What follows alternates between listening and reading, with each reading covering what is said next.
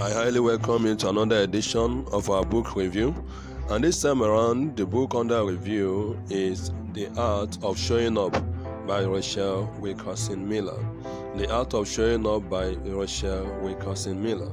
Today we'll be looking at chapter 1, which says, Getting to Know Yourself. Getting to Know Yourself. Let me just give us a background information about this book, Showing Up.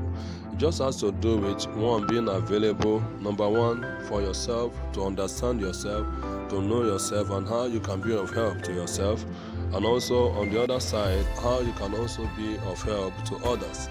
And we're meant to understand that this art of showing up requires intentionality, effort, and practice. It is something that you just have to consciously do, because man ordinarily is interested in himself, wants to only please himself and have time just for himself.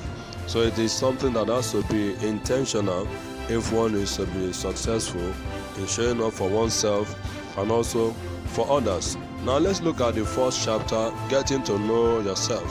It was the philosopher Thales who said that the most difficult thing in life is to know yourself.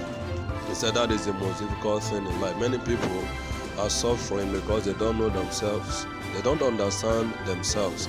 And that is why their lives have been so complicated. And for you to know yourself, it has to do with self-knowledge, which is at the core of showing up. Because you cannot possibly take care of yourself if you don't actually know who you are and what your needs are. So that is just what it's all about. Knowing yourself is very important. It has to do with having a clear sense of your core values and your priorities, knowing what you like and what you don't like, and then defining what makes you feel comfortable and uncomfortable, acknowledging what you are willing and unwilling to do, and being aware of how you are likely to react or are reacting in any given situation. Now this is just a kind of summary of what knowing yourself is all about. Your values. What are your values?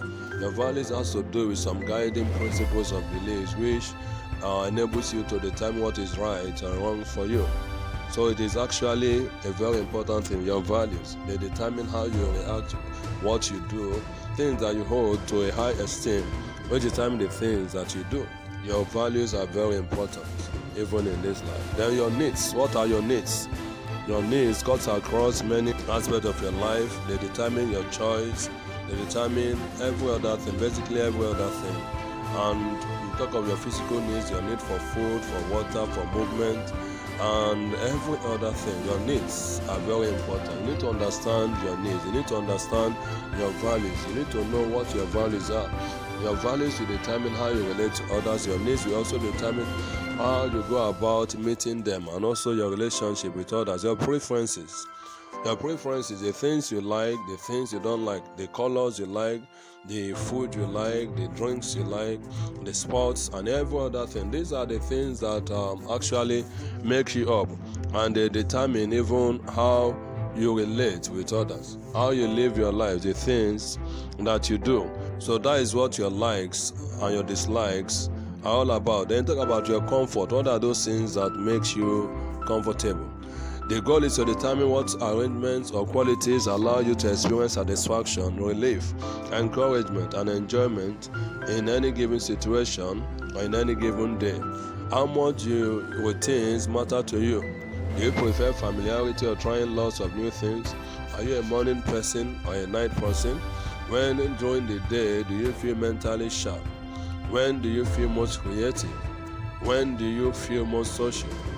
When do you most want to be alone? And some other things. These are the things that determine even your comfort or how comfortable you will be in life. You need to understand the things that discomfort you and the things that you are comfortable with. Then your emotions. Your emotions are also very important. They determine, how you react and how you relate with things and people around you. There are some people that are moved or led or guided by their emotions.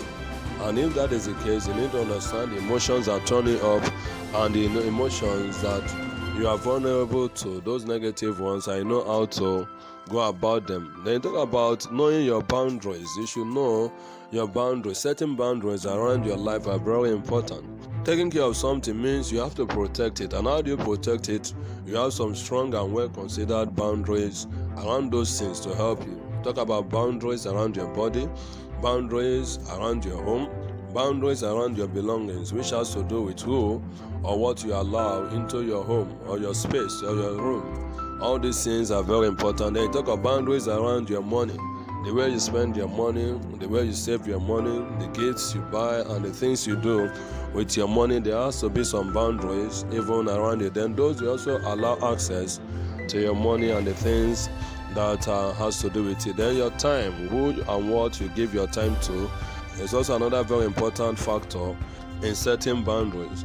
Then your energy and your attention, how much energy you reserve for yourself, when or how you choose to be alone, how much attention you give even to your partners or friends, and favors you are willing even to do, how comfortable you are hearing private details of other people's families, the type of media you consume, including content that is scary, violent, sexual, or offensive, your privacy, which has to do with details about your childhood, your friends, your marriage, and every other thing. These are very important boundaries that you need to set around yourself.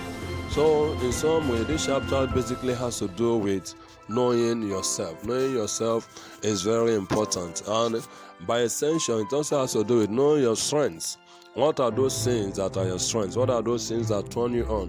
What are those things that readily draw your attention, that once you give yourself to, you're able to get the desired result even without much effort, or with little or less effort? Those are the things that you should give more time to build yourselves even more on those things.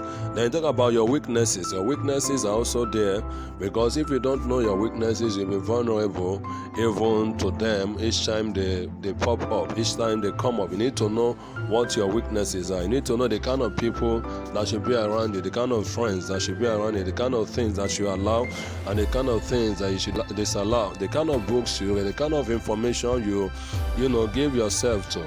I want to bring something up even at this point. Man has gateways. There are some gateways to our lives or to our souls. You talk of our eyes, our ears, the things we see, the things we hear, basically.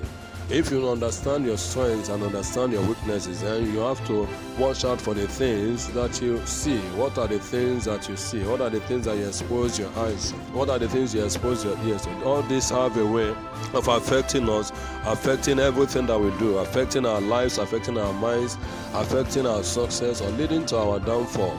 So in all, for you to be able to show up, for you to be able to show up for yourself, for you to be able to show up for others, to be of help both to yourself, to your generation, to others, you need to really understand yourself. That is why many people are struggling in life. That is why many people are not able to achieve even their goals and the things that they have set out to accomplish. Knowing yourself goes a long way in helping you accomplish your desired goal in life. I would like to end this review with this quote by Wilkerson, and it says, "The more you know yourself, the more patience you have for what you see in others. The more you know yourself, the more patience you have for what you see in others." So we need to understand ourselves for us to be able to relate well with others and relate well with ourselves. So we stop at this point. The next chapter will continue with this workbook. Thank you. Have a wonderful time. See you in the next review. Bye.